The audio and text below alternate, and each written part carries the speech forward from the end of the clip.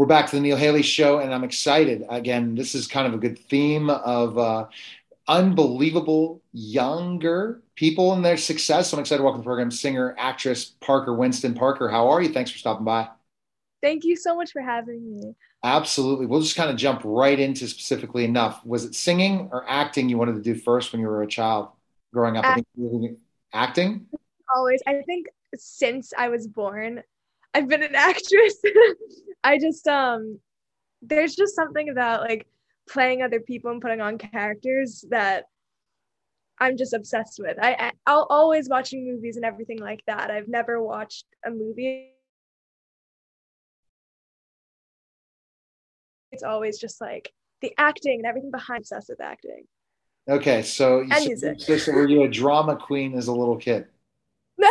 Kind of. Yeah, basically. Gaining all the attention and all the different things. This is how I'm going to get what I need, right? Exactly. Gosh. I was a crazy child, yeah. Okay, all right. So basically, you said acting was first. So was acting first when you were looking at starting your career and all that stuff? Did you do more acting and then singing came after that? Yeah, it really started with child modeling. That's kind of how Okay, everything began. And then acting was always my dream, but acting for as a child model was always like the side job, if that makes sense. And music came along eventually, and yeah, now I'm kind of all three. that's good, right? All three. Yeah, Okay, yeah. so how did you get involved in child modeling? Did your family just say, "Let's go do this," or is it something you wanted to do too? My mom was a model growing up, so she knew Oh, how really? to, Okay. yeah, she knew how to book a meeting with a modeling agent, or she had some kind of like education on the modeling industry herself. And she got me a meeting with Wilhelmina Kids and Teens, and I met with them and immediately we signed. And yeah, that was when I was 5 years old, and ever since I've been acting, modeling. Yeah. I was Okay. very young. So was your mom a successful model as well? You said she was too. Professional Yeah, model? yeah, she was really like I always look at her old modeling pictures, and she was a really cool model. Did she act too? Yeah, I think she did. I think she was in this movie. I'm such a bad daughter for not remembering the name or anything like that, but yeah, she was a model and an actress. Okay. All right. So I love always getting into these stories because you're like, okay, where did it come from? You start in this thing, model. So when did someone ask for acting? So like from the experience in modeling, did that lead to an acting experience? How did that happen? Like have you've done more acting in commercials, or have you done other stuff too?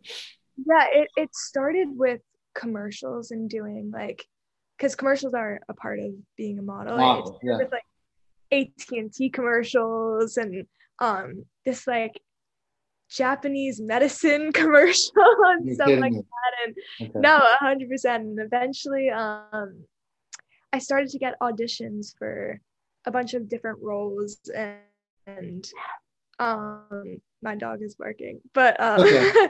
yeah, that's pretty much how it started through commercials. Commercials. So okay. So what? So after commercials, where? How did you like set up your career? So what age were you when you start making decisions about your professional career, especially being a professional model so young and child model? I think I've always known exactly what I wanted to do with my life. I knew That's that I always good. wanted to be an artist. And yeah, yeah, no, I'm definitely one of those people who know exactly what I want. And I mean, ever since I was five, I think I don't want to say it was like calling the shots, but no, my parents were very keen on allowing me to navigate my career and allow me to choose my own professions and express myself in every single facet. And yeah, it's been really great. Okay. So let's go some of the resume before we get to this song. So you were doing some commercials, then singing came after that, or did you do any? Have you acted other things too? Yeah, I did a short film before I started. Music was more of a very recent thing, like the beginning of the pandemic. But so far, my greatest acting measure was a short film I did called The Shallow End, where I played a mean girl in the 1980s, and it's a coming of age film. It's really cool. I'll send you an email of like the trailer and everything. Oh, you It's have really to do that. awesome. I got to watch that. So that's interesting. Yeah. So you're a part of that in the 80s. So are you an 80s fan even though you're 17? Are you a fan of the 80s? Yeah, it's so strange, but like everything I do is always like 1960s, 1950s, 1980s. It's always a throwback, if that makes sense. But no, I'm a big fan of everything 1990s and back. That's wild. Okay. So because it's iconic. What can we define the 2020s? I don't want to even define them, right? COVID, that's going to be the style, right? Wearing a mask. Oh my gosh, please no. Vaccines with masks. That's going to be the Like 20s. what? Yeah. Well, let's hope we get through this, and then it'll be like the Roaring Twenties and 1920s. Then we're set, right? It started, then the stock market crashed at the end. But hey, we can live the 20s, go all the way up, and then all the way down again. The Spanish flew the 1919s, and then they went to the 20, and then it ended in 21 or 22, I think. And then it went. But everyone was hoping this is the time for the Roaring Twenties. Well, that got stopped in its tracks already again. That's not good, right? Oh, no. Sorry. So let's kind of go into your singing. So singing was based on the pandemic. What you said, okay, I'm going to try something else now. Because again, it was hard for models, right? During the pandemic to get work. Well, it was kind of, it was different than that. I've always been writing music. It's something that was always personal to me, or like therapeutic for me to just write songs or poetry. And once the pandemic began, I had a lot of time on my hands, like everybody else in the world, and it kind of opened up this field of me beginning to take music seriously and start that journey. And that's kind of where the professionalism of music began. But music has always been a love of mine and everything to me, if that makes sense. It makes complete sense because it's a love, it's a passion, it's something that you love to do. So tell us about your song. It's interesting because when I hear the song, there has to be a connection to your song. There's a reason Right. you wrote it. Yeah, go ahead. It's I love this song so much. It's called Happiest Depression. It's so personal to me. It's based off of kind of a toxic relationship, but in that stage where you're not yet open to how toxic it is, and instead you're just trying to romanticize it and instigate it, and you're pushing yourself into a deeper isolation of this toxic relationship. And yeah, I love this song so much.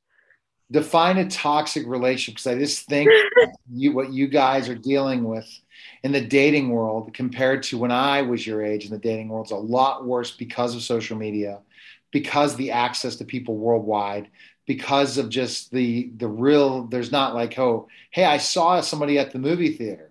It's not like that anymore. Hey, someone was, once they got off the phone, were FaceTiming someone else and then deciding to go somewhere else. So define a toxic relationship in your mindset. I think a toxic relationship in my mind is mistreatment. I think that's like the greatest way I could describe a toxic relationship. Kind of, I mean, and it takes two to tango, but just like real mistreatment on another partner. And like you said, social media plays a huge part of it. I mean, never before have we had to worry about who people are like DMing on Instagram and whatnot, and it's a mess. It's awful. And who you're going to FaceTime and who you're on, who you're, just all those different things. And then that's part of it. But then the toxic relationship of comparisons and different things. I look at toxic relationships, and this is going to be my take on all this, is that when you find somebody at one point, if it doesn't work out, the reason and major is that partnership ends. That partnership ends. And also there are tons of underlying causes. If you don't respect that person, you don't treat them well, you don't look at their hopes and dreams and care about their dreams anymore, and you kind of just look at the person as, I wish I had somebody else, that's a toxic relationship. Yeah. No, I agree with that. I think it's like that weird stage of codependence where, you know, it's there's no like you hate each other, but you're like dependent on each other and you can't really, yeah, And it's that awful. hurt so many people in COVID, right? Because there's not many Yeah, options during COVID to do that. And right. I think that that's the other part. So many people were living in toxic relationships and couldn't go anywhere, which our mental health is still suffering from. And you're young and you're telling me all this different stuff. So interesting, this song. So you had a toxic relationship even though at your age, right? You already had one, correct? Yeah. Yeah, pretty much. And because you're approachable, especially as a model, right? And different that was it someone older than you or the same age? Pretty much the same age group, maybe like a year older. Okay. Yeah. Once you turn 18, then the game on, right? With more mature guys and dealing with all that. Yeah, no, 100%. Because that's the problem. I think when you're dealing with a toxic relationship, and I'm sure it's dealt in your song, is you see that the person just doesn't feel good about themselves, and that's why they treat the other person all together, right? 100%. Yeah, no, I in my past toxic relationship, I mean, I was always a very insecure person, especially very, very young. I was always insecure How being were in. you insecure as a model? Are you kidding me? See, No, this is what's it sounds very, very dumb, but you know, it doesn't it's sound dumb because none of like when I was in high school, I would not approach a model and think I'd have a chance. Okay, so that's do you see that's the problem? The very good-looking models are the ones that don't get approached because they don't think they have a chance. Then and yeah, that's good. it's I think it a lot has to do with like the rejection that models have to take in like their industry and feels Yeah, constantly. And like there's always a somebody flaw. prettier. There's There's always a somebody flaw. like who's like exactly. So I have my own personal demons, and I think my ex, I think that he was also insecure in his own ways, and it did not make for a So good what does he think? You're relationship. doing like Taylor Swift writing a song about your ex. What does your ex think of the song? Honestly, I would love to know what he thinks. I we haven't spoken since we That's broke good. You up. blocked him on all those different things, but then when the song goes out Exactly. and people see it and say, "Oh, by the way, that was about you," and she's out there singing. So okay, so what basically are you telling people in this song to how to get rid of a toxic relationship? Because that's the big thing. So many people are in toxic relationships and they need to get out, even if it's something where they think that they're thinking just about themselves. It becomes something that's so draining on that person, ending that person, and whoever's involved in those lives you're gonna die young. You're going to get sick. Your mental health's gonna be in concerns, and we forget about people's happiness at times. And then people stay in toxic relationships for years and years and years and never get out because they just feel they can't. Right. No, 100%. I think that I'm sorry, I'm like drawing a blank. I knew what I was about to say and I That's just okay. completely You're forgot. great. Um yeah, I think that this song is really about helping people be able to identify that when they're in this toxic state and you know things are kind of going south and you're kind of like pushing yourself into this isolation with this other person and all your friends are starting to become a side part of your life and everything like that. I think this song is really going to help people like be like, oh, you know what, I think that this is kind of me and my significant other, and I think that we're kind of in this stage where things are about to get dark and we don't really see that, and we're really feeling things way too fast and way too strongly, and that can always take the deepest of dives. And I think that it also plays a bigger part of my whole project and my entire project that comes out. I think that this is really step one of what happens, and you just watch it all go so south. What is your goal this from this song to what? What are your goals for music right now? So from this song, you go from being able to identify or not being able to identify the toxic relationship into kind of finding me or yourself, however you want to perceive the next songs, in this just lost wasteland of just like not knowing who you are, don't know what to do without this other person. I don't want to give too much away about the EP, but I'm very excited to see how people perceive everything. And what is your goal as a singer? Where do you want to go with singing? I think that, I mean, I want to win a Grammy. No, just kidding. But I think my biggest goal as a singer is just to continue doing it just for myself, because it has become such a great therapy to me and such a great coping mechanism for me to have, and to be able to just go to music and be like, you know what, I want to make a song about this thing and bring it to life and make it sound the way the emotion reflects. And it's so special to me. And my biggest goal is to just continue it. And what is the goal in modeling? So you're still modeling, right? Are you? Yeah, no, I've been modeling for like professional career. That's your profession, right? Right. So I think my goal, I'm in the midst of speaking to a big modeling agency right now and signing. So hopefully, I don't. So when's that? And then after you get that, then we're going to see you in movies, right? That's coming. That's all coming. Coming. Right. Yeah, no, it's definitely coming.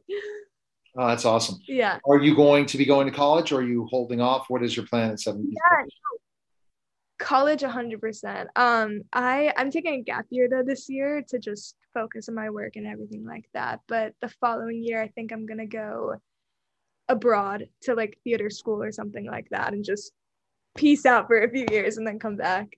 But you still can model even if you do that gap year? Or I mean, when you go to... Yeah, no. So you can model anyway? Yeah, okay. Basically, yeah, no. The modeling agency I'm speaking to now has offices everywhere. So wow. it would compromise each other, yeah. Awesome. And I can still make music wherever I go. Then you got a good thing. Where can people check you out and stuff, and then check out the music and stuff? Where can they go for it? Yeah, you can find my music on all platforms. My music is everywhere. You can find me on Instagram. You can find me on YouTube, all Parker Winston, and yeah, that's me. You're fabulous, I tell you. And so people that don't be intimidated by this song. Don't be the next guy that dates Parker that is toxic, or else you're going to have a song and she's going to be the model that opens up the door for everything else, because she's going to be the supermodel. And then comes Parker taking it to the next level for sure. Right? Yeah, be nice to me. I'll write a song about you. Yes, if you're not nice to her, she's never going to write a song about you. Just let her break up with you, because you don't want to be the other way around. She just got, okay, I'm moving on. Don't break up with her or cause toxic relationship, or look out, you're going to be in a song. This is amazing. 100%. 100%. It's true. All right. Well, thanks for stopping by, Parker. I appreciate it. Thank you so much. Thank you. All right. Take care. All right. You're listening and watching the Neil Haley Show. We'll be back in just a moment.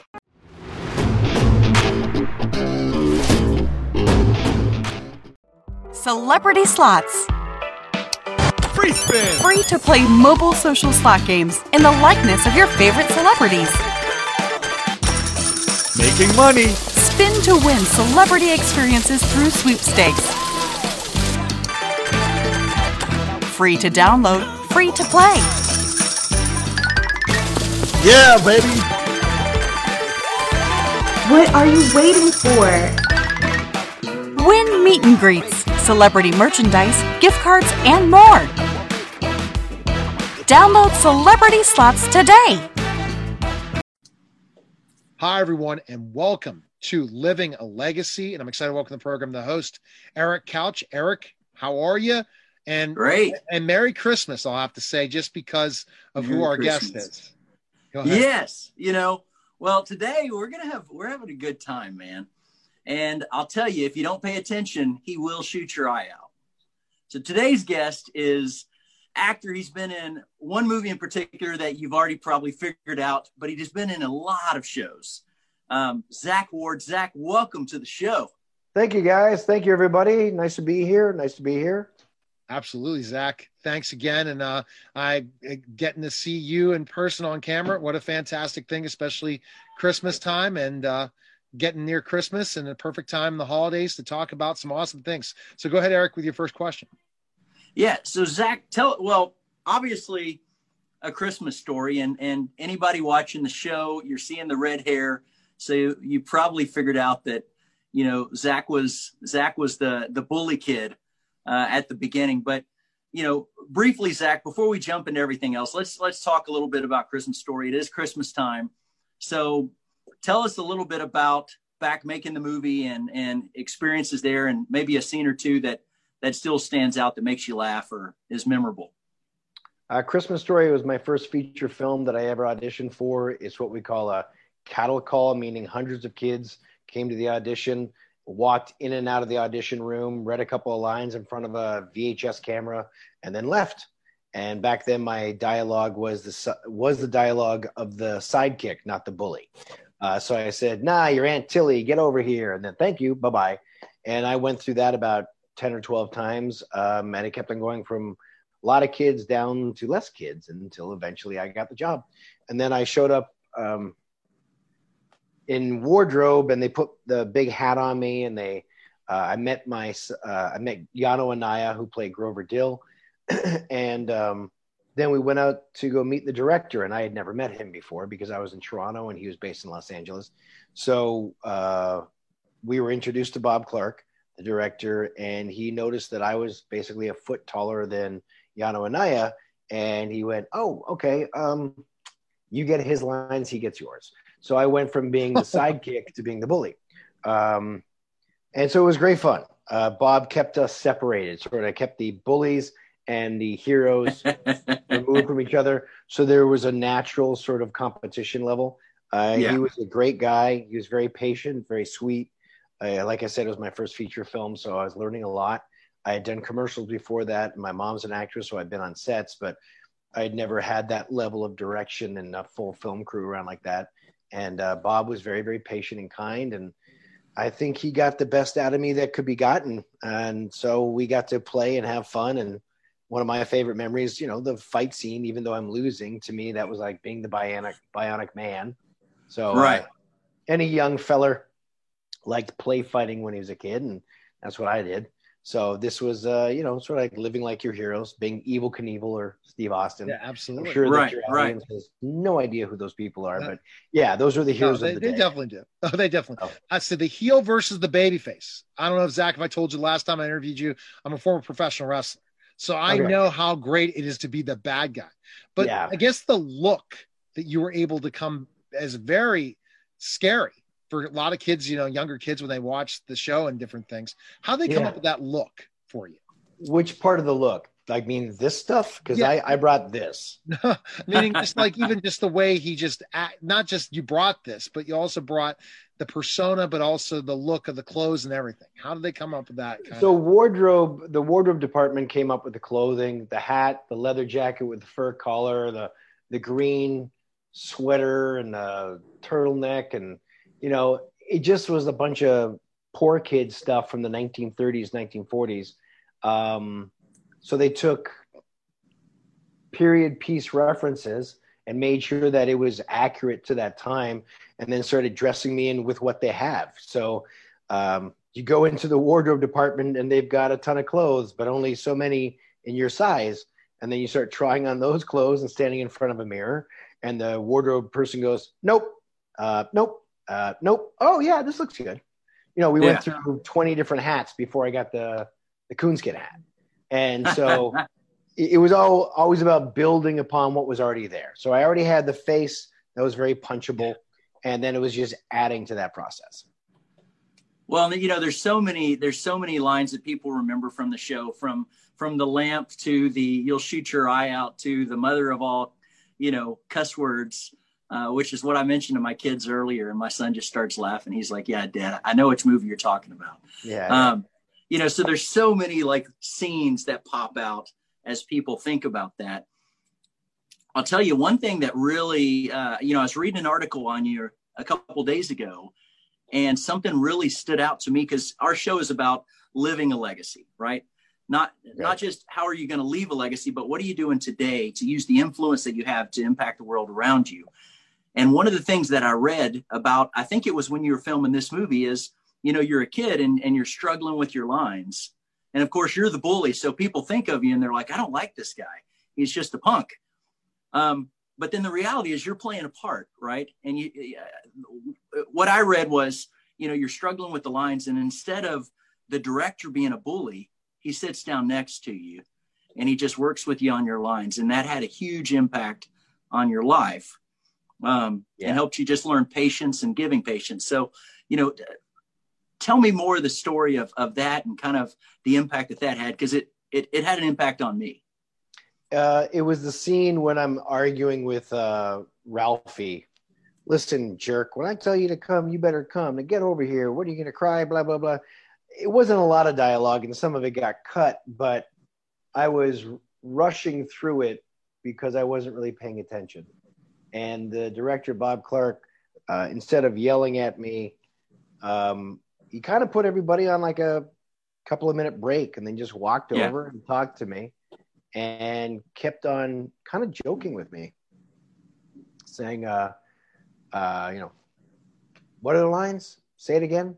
Say it again. Okay, one more time. Okay, super fast. All right, super slow. This time like a monster. All right, this time like a silly girl. This time like your mom would say it. All right, one more time. What are the lines? So you stop being afraid of the process and being overwhelmed. And I call that vapor lock, when an actor is, an actor can feel like they're kind of screwing up, but they also know that there's 20, 30, 50 people around them looking at their clock, wishing they would hurry up and get it right. Right. And then they start getting more and more nervous, and then they start stumbling through and getting it worse and worse and worse. And the only way to really fix that is to take a breath and to let go of all that concern and that nervous energy, and then find the fun of it again. And I was able to do that because Bob was able to basically be a father figure and be patient and be kind. And that's always helped me in my acting. And then especially as I grew older and became a director, is the way I treat my talent in order to get the best performance from them, is to help them understand that nothing else matters. We're going to spend as much time as we want doing this one thing. Now, that's not true. I'm lying. But by getting rid of that fear and that responsibility, they take a deep breath. Their whole body attitude changes. And now they're in the moment. And I also don't yell at someone in front of a bunch of people and go, do it better and faster and more tears. Because it's kind of embarrassing, eh? Like, it's just uncomfortable, man, right? So I usually walk up to somebody and I make it personal with them, like Bob did with me. He walked away from the camera, came all the way over to me, and took his time. Like he could have had a coffee, had a snack. Exactly. Yeah. No rush whatsoever. And then all my whole frazzled nature just shifted. And I do that with my actors because it shows them a level of respect. It makes them feel like this is their moment. And the reality is it is their moment. And I need them to be involved in it and connect with it. Otherwise, the audience isn't going to care. So, you think go ahead. I was going to say, do you think the best directors do that? What you do, Zach? I don't know. I think it depends. There's a lot of different styles of directors. I've had the opportunity to work with Michael Bay. I've had the opportunity to work with Steven Spielberg. I've gotten to work with Cameron Crowe. Cameron Crowe is very similar to Bob Clark in that nature. Michael Bay is far more of a technical director, not really a personable director. Steven Spielberg, he was a producer on a TV show I did called High Incident. He wasn't directing the episode, but he was very open to concepts and ideas. So it depends upon the individual and what you're making, and everybody has their own style for what they do. So, yeah. I don't know. I like directing that way. Well, if that's what you like, but I think it's important because if you make people think of coaches, basketball coaches or sports coaches, if they go and they go off on the players, a lot of times it works sometimes, but sometimes it backfires on them. And so what a good leader is a variety of different things for sure. It changes. It changes upon who you're dealing with at the time, what your options are. So if you work for me on my crew and you screw something up, do I have a replacement for you? Are we in the middle of nowhere and it would take me 3 days to get a replacement for you? And if you walk off my set, am I screwed? Am I going to lose 8 hours of time? Is that 8 hours going to equal $10,000 or $15,000 or more? So how do I handle that situation with you? How do I make sure that you don't think you've got me bent over sideways, and at the same time inspire, motivate you to do better? And maybe, like, how do I do all those things if you're my crew member? And then also, if you're my actor, how do I get the energy I need for that scene so that you're in the right head place at the right time? Like, it's constantly analyzing what the person's going through and trying to be open to what's happening with them, as opposed to just listening to yourself, so that you can best help them get what they need to motivate them and get it done and take care of your over budget and blah, blah, blah, all the other crap that goes into it. Well, because there's always a million things going on, right? Yeah. You've got a million things going on, especially if you're a director. They've got a million things going on, but then you've got family, you've got life, you've got all this other crap you try to silo it out. But at the end of the day, if we can build someone rather than demoralizing them, right. We're always going to have, and it seems so, I guess, impactful, but interesting to me that, as you are playing the character that is the demoralizing person, you have this life-changing moment with a director who helps build into you, right? That now you use to this day, and it impacted your life. And it's like, we've got this yin and yang going on here. But it did have an impact, and you use it, you could have taken either path. And people would expect, oh, well, he's known for this role, so he's this guy. And it's like, no, I had this moment, and I chose to really try to invest in people because this guy did in me. Now you've been in a lot of shows, right? So you're in Transformers, Resident Evil, Almost Famous, but then in a bunch of movies like CSI and NYPD Blues and Walker, Texas Ranger and Mentalist and Lost. Yeah, I've done about 120 movies and about 80 guest stars TV shows. Yeah.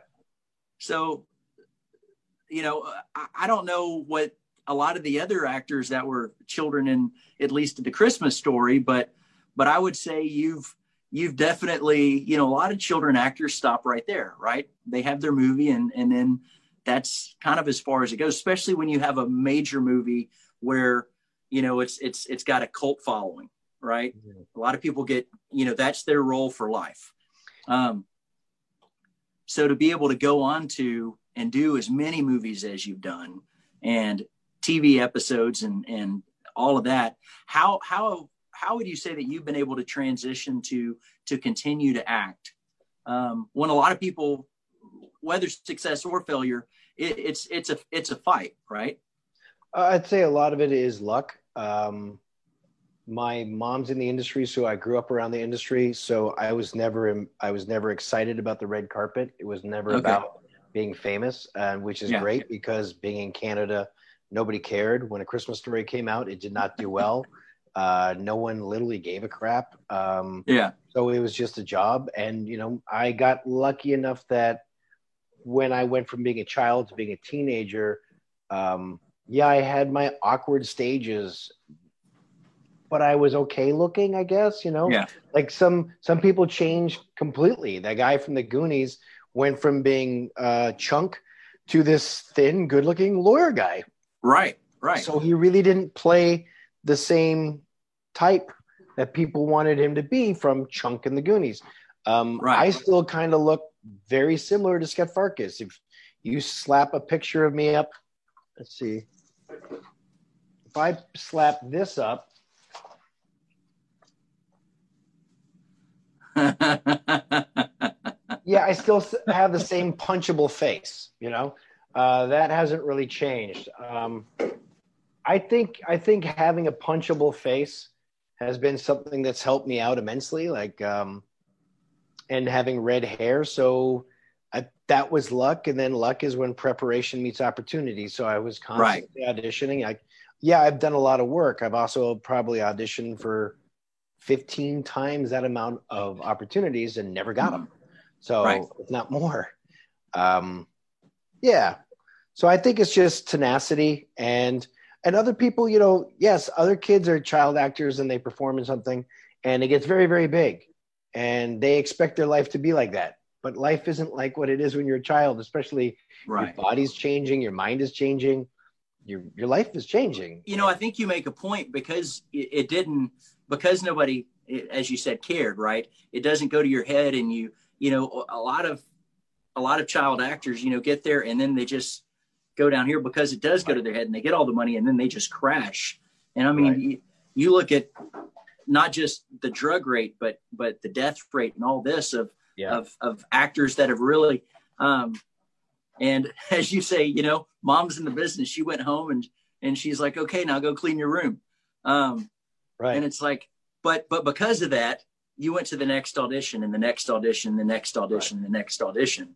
And as you say, I audition 15 times for every one that I get. Right. So, you know, that gets back to regardless of if somebody's in movies or they're in sales or they're just in life, you know, we give up after 2 or 3 times statistically after once or twice.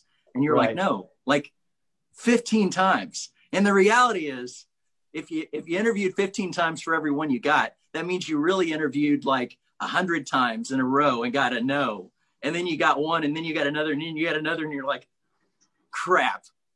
Yeah. Now there's going to be a bunch of no's again. Right. Because, you know, things happen, boom, boom, boom. And then it's just silent and then boom, boom, boom. But you've stuck with it and you've got a resume that clearly shows you did. What are some of your favorite actors that you've worked with over the years or maybe movies or series that you've been in? Stacy Keach on the TV show Titus. Darren McGavin, obviously. Octavia Spencer was she was on Titus. She was a very nice woman. What's her face from Family Guy? What is her name? The lead. Google her name. She did an episode of Titus as well. We get to work with a lot of cool people on that. You know, the thing is, I've gotten to do so many different movies and TV shows and gotten to work. Alex Borstein. Got to work with Alex Borstein. It's been really neat. It's been really exciting to work with such a wide range of people, and where sometimes you meet your heroes and they disappoint you, and sometimes you meet people that become heroes because of how much they inspire you.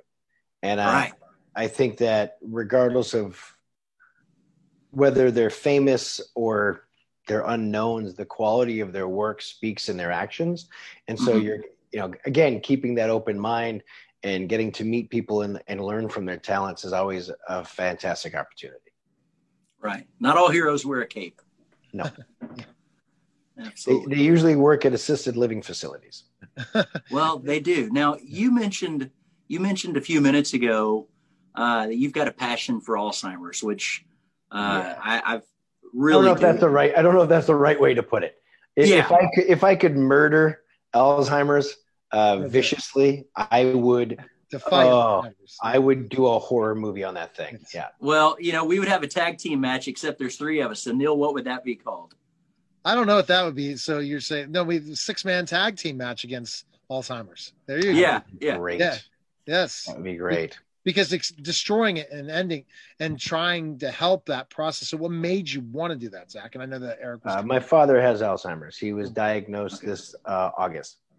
He's now in a living assisted facility in Oregon. Yeah, my dad did too. He lived with us for 3.5 years with Alzheimer's. Wow. And wow, that's really hard, dude. My dad was diagnosed stage 4 dementia with Alzheimer's, and he degraded really, really quickly. And it was a full time. Someone had to be there 24/7, and that just limited amount of options. My wife and I don't have the space or the ability to do that. So my younger sister, Audrey, is a wizard of figuring out red tape and bureaucracy and Medicaid and all this stuff. And so we were able to find a place a mile away from her house in Oregon, in Bend, Oregon, Eugene, Oregon. Yeah. And it's, I don't want to swear, but man, I hate Alzheimer's on a level that requires a lot of cussing. Well, we could share a pint and discuss it, and we could cuss all night. So I typically have a little pen on it's a purple pen that's about Alzheimer's when I speak. I actually was speaking last week at New York Academy of Medicine specifically about that. And what I learned, because what was heartbreaking to me was, in these facilities, my dad, and I don't know if your dad's gotten this way, but they get aggressive, Alzheimer's, they will. Yep, they get angry. They get mad. And they're frustrated because they're used to being able to do stuff. My dad had been an All-American collegiate athlete, and he's still doing 50 push-ups a day. But his mind just wasn't working, and it was just, it's heartbreaking, right? Yep. Now there's also moments of just, God was gracious to give us some moments where we just laughed. Dad would do stuff that was just funny. And, sometimes he thinks it's funny, but we just need some comic relief. Yeah. And one day we were at Chinese food and they delivered the sushi, and he just grabbed the whole thing that, for everybody to share. And he ate the whole thing. And we're just like, okay, we'll order some more. And before we could stop him, he grabs the wasabi and puts the whole thing in his mouth to just jump. Never says a word, starts crying. I mean, just, tear comes down, his face gets red, never says a word, tough dude. Wow. And then afterwards he's like, wow, that was some spicy guacamole. And, that's cute. So there's those really hard days. And then there's some days that you just, afterwards we'd kind of chuckle once we were like, yeah, don't eat the spicy guacamole again. But we can remember that, afterwards but there's good days and there's really, really, really hard days. So I feel for you, man. I speak on that. I speak on that regularly, all over the country and on TV, and just as an advocate, as I say, a senior advocate. Well, that's funny, because if this happened to people who were 40 and under, we'd have a solution. True. Yeah, that's true.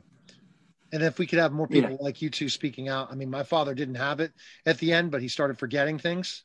Mm-hmm. And it was very hard because he was brilliant. Number 2 in the Naval Academy when he went to school there. MIT, genius, my father. He passed away about a year ago. So my condolences. Thank you. And it was just really difficult to see at the end, because the man was a genius. And it was very hard sometimes to have conversations, but he would always say, I'm proud of you, son. But I mean, I'm not that kind of thing. He's my best man. And so I'm just sharing this because I didn't, think I was going to get to share this in this interview, but he was the one that had the answers. But he would be able to come up with so many different amazing things with his intelligence, but also relate to people. And it was just he served under Admiral Rickover. If you ever heard of Admiral Rickover, he was a very famous naval. And if you looked him up, he's like one of the heads of the Navy when he was doing submarines and stuff. It has a story. So just amazing stories. But those are the things that they forget at the end. It's so hard, Zach, right? I mean, to see them forget those amazing things or amazing moments are gone because of this. Yep. I would murder Alzheimer's if I got a chance. Well, yeah, you'd have some help. Yeah. And you know what? If you ever get the chance to, I'm pretty convinced you'll be acquitted. Yeah. I'd want to do it close up with the knife and make it really slow. Yeah. That gets to some more background, right? A dull spoon even, Right. Like, I'm going to enjoy this. Yeah. But yeah, there's so many things. My dad had Alzheimer's. My mentor had ALS. That's yet another thing that, it's just brutal. It's devastating. Yeah. And you're right. The government does not put a value on young children or on old people because they can't earn $1. Right. But the reality is they are like old people are supposed to convey the wisdom of their experience to young people so that we create a standard of integrity for our culture so that we have a society and a civilization that lifts us up out of the dregs. Right. And then when we shuffle those people away into dark corners to fade away into nothingness and all their lessons are just turned into mothballs, then it means that we're constantly starting over and over again from nothing, which is like, that's what octopuses do. You know, an octopus is really, really smart, but it has no history to trade upon. So every time an octopus is born, it's coming out with zero and instinct and trying to figure it out itself. And they're very, very smart, smarter than dogs. But then they never get to transfer that information ahead. The reason why we have a society and the reason why I'm sitting in my office in front of a laptop with a camera talking to people is because information keeps on getting changed and conversed and then built upon. We stand on the shoulders of giants. But if you basically chop down the giants before you ever get to hear what they have to say, then you're starting from scratch all the time, all over again. And that's the way empires fall. Yeah. So it is. Hey, Merry Christmas, guys. Great podcast. Let's keep it happy, shall we? See, Zach, I told you we're going to ask different types of questions today. It's not going to be the same old, but it brings that power. But so, Zach, basically raising money. So this is the big thing during this time. You came up with the idea because of your father, but how are you raising money for it?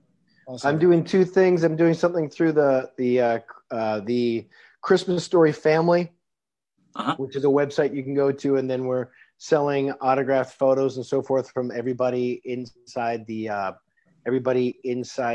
cast. And then I'm also doing cameos, which are cameos.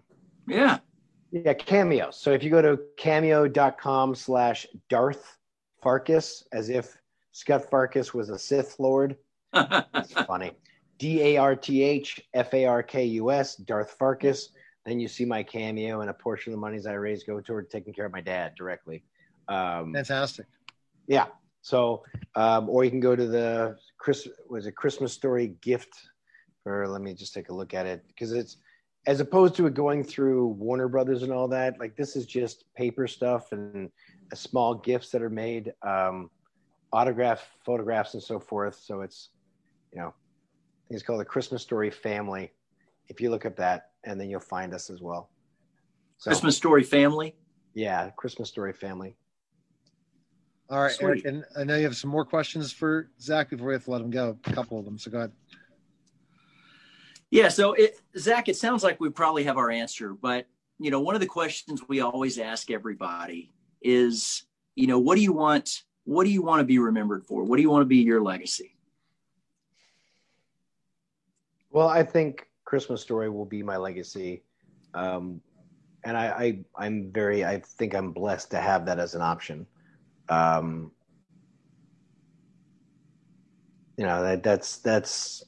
I had very little to be part of that. I did not contribute a lot to the making of that film. I worked on it for 5 weeks. I was very lucky to get to do what I did. And it's that perfect storm of opportunity. Yeah. The way the audience interacted with it turning into a 24-hour marathon, et cetera. So I think that will always be part of my legacy. The harder question is, how do I live up to that legacy before I die?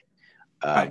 My goal is not to sit back and be like, hey, remember me? I was Scut Farkus. Remember that one time I was a bully in 1983? That's stupid. That's just pathetic. Right. My goal is to live up to the legacy of Bob Clark and direct and create films that bring people together and make them laugh and smile and cry and feel human. So I hope that before I die, that I get to live up to the opportunity that Bob Clark gave me. All right. See, so hopefully I get to do that. That's fantastic, Zach. Any other projects you have going on right now that you can talk about? I've directed a feature film that I wrote and directed called Patsy Lee and the Keeper of the Five Kingdoms. And it's like the Goonies meets Dark Crystal. So live action with puppets in a magical world. One of the leading man is James Hong, 92-year-old James Hong. Oh, yeah. Yeah, he was in Big Trouble in Little China. He was. I love that movie. Yeah, and this is the Chinese mythology-based American feature film with, like I said, animatronic puppets and magical worlds and little persons inside suits with talking heads and magic powers and lots of fun, difficult stuff to do. So that's what I'm working on right now, and our goal is to have that out and distributed for second quarter of 2021. Fantastic. Awesome. So, and other things you can't say till COVID's over, right? Or that's coming up. Yeah, I mean, I'm always writing something. I'm working on a series / movie that's a book adaptation, but there's really no point in talking about it until that's further in development, because who knows what's going to happen because life, Right. So there you go. And he's involved in horror stuff too, right? You do a lot of horror movie stuff too, Zach, right? I have done. I've done a bunch of horror films. I've produced 3 horror features, directed one of them, written 2 of those. Right now, I'm not working on any horror stuff at the moment, which is fine. Still love watching it.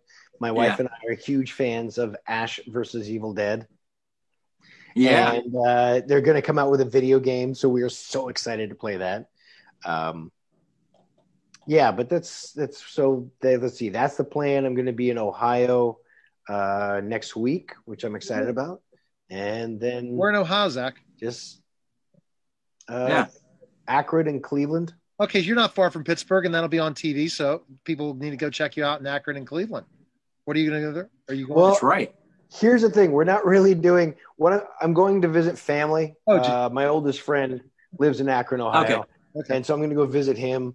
I'm not really doing any personal events in person. The only one I'm doing is this Saturday, the 19th. I'm doing a drive-in movie theater to raise money. Sweet. Great idea. Yeah, but everybody's in their car. So it's completely COVID compliant. You're not touching anybody. Everything's safe, So that's the only in-person event that I'm doing. Everything else is going to be just news interview questions, stuff like this, or on location in front of the Christmas Story house, so forth. But I'm not doing a bunch of public stuff. It makes me uncomfortable for multiple reasons. My dad's 74 years old now. And when I want to go see him, I'm always getting COVID tests to make sure that my family and I are safe so we can take care of him. And I just feel like it's too much of a risk for me to expose somebody else to that opportunity. And since we have things like Cameo or a Christmas Story family, where they can have that interaction without having to expose themselves or their loved ones to something that could be dangerous or possibly ending someone's life, whatever you believe. We'll just wait. We'll wait till whenever we're back to normal again. There you go. Go. No, I was just saying, you're not far from me at all, Zach. By the way, I'm in Pittsburgh, so yeah. So nice. Yeah, nice, so nice. So I was thinking you're doing some event. I said, okay. Well, I guess I interviewed some celebrity today in LA saying she's going to a party for one film. I'm like, oh my gosh, really? They taking those chances? I guess they do sometimes. I don't. I mean, I don't see the point. Yeah. I just don't. I don't get it. I've had dinner with friends out on patios, and we're 10 feet away from each other. And when the waiter shows up, they have a mask, and they have a shield, and they have gloves on. And we've done that since the beginning. And I've been COVID free for 10 months now. So obviously whatever I'm doing is working. But no, I think I went to a bar once this year, and it was when we had our first wave of COVID, and then there was sort of a release oh, you can go to a bar if you line up outside 6 feet distance, wearing a mask, and then once you get inside, you can take the mask off. So my wife and I go to this, and of course, people are drinking and they're getting drunk, and they're doing the thing where the music is loud and they lean in close and they start talking into your mouth. And I was like, you know what? I'm going to go. I'd rather have a beer at home than have you spit on my face. And I'm good. I'm good, but I'm lucky. I'm already married and very happily so. And, not running around trying to be single. So my heart goes out to those people who are feeling lonely and such as. That's got to be difficult. But tough thing. I'm not going to go hang out. That's there. That might be for a movie you have to create next year about single during COVID. Yeah. They've probably already done it. It's called Tinder. Yeah. All right. Or that could be the name of your movie. Yeah. No. I'm sure everybody would know exactly what it was before they even saw it. That's I appreciate it. Yeah. All right. Well, Zach, thanks for stopping by. Eric, again, another great living legacy. Stay on for just a second more, Zach, so we can chat one more thing before we go. But I appreciate you coming by, and thanks again for the memories. And everyone needs to go check out the website right now so they could donate, or go to your Cameo, right? Go to my Cameo, or go to my Twitter at Total Zach Ward, TOTALZACKWARD, at Twitter or Instagram, and then hit me up from there. Awesome. Zach, great interview today, man. Thanks for joining us. All right. Nice talking to you guys. All right, guys. Absolutely. That was Living the Legacy. Take care.